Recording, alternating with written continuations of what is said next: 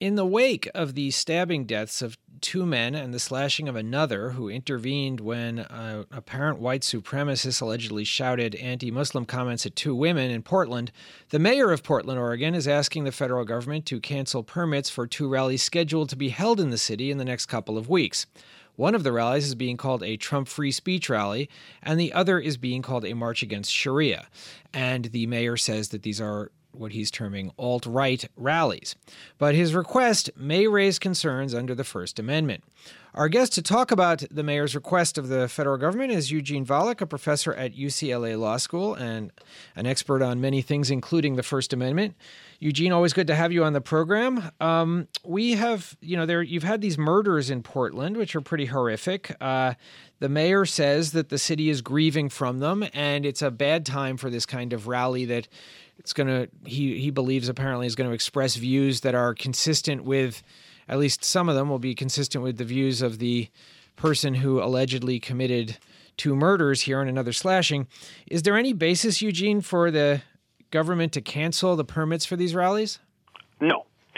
Just to give an analogy, imagine that there is a shooting of a police officer by someone who believes police officers should be killed. Is that a basis for canceling a planned rally by people who harshly condemn police officers? Absolutely not.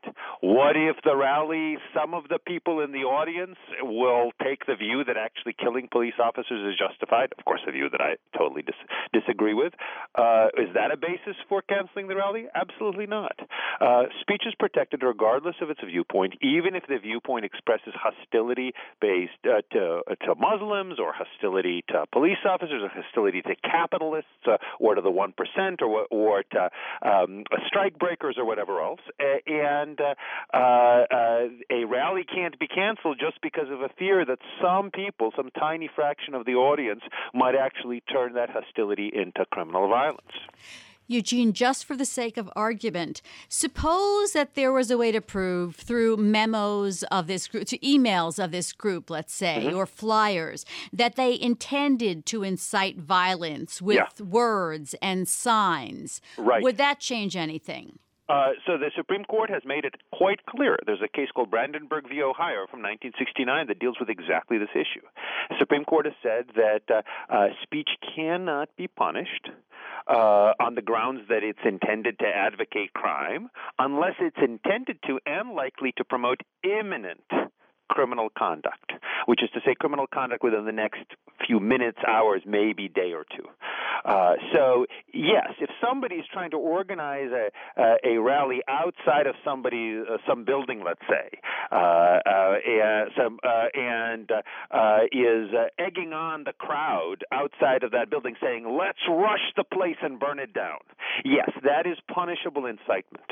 But if all they're doing is they're trying to instill views that they hope eventually will lead to criminal conduct, that's constitutionally protected. And that emerged in part from the communist-era cases. Because, in fact, there was lots of evidence that communists were trying to promote crime in the sense of violent revolution, which is, of course, criminal, would have involved a great deal of murder, as, of course, communist revolutions always have.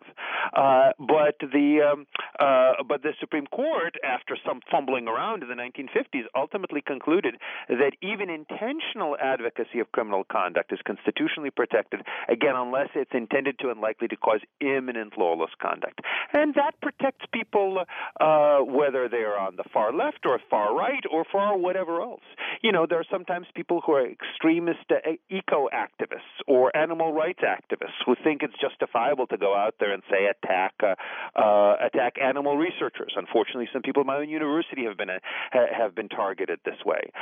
And I think that any advocacy of this kind of violence like that is very bad, but it's also constitutionally protected, and you can't shut down general animal rights advocacy, even pretty extreme, on the theory that maybe some of the people there might be hoping that that's going to turn into actual violence at some point in the future.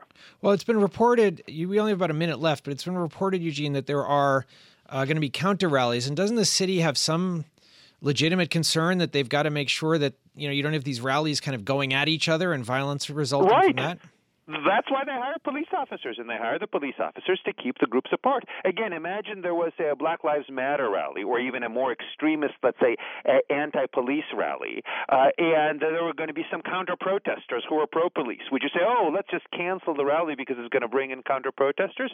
No, you're going to say, let's protect the protesters and the counter-protesters so they can speak, which is their constitutional right, but they can't physically attack each other, which, of course, is illegal and not their constitutional right. That's the job of the police department, and the government can't implement a so-called heckler's veto by which the mere fear of violent reaction on the part of counter-demonstrators is justification to suppress the demonstration.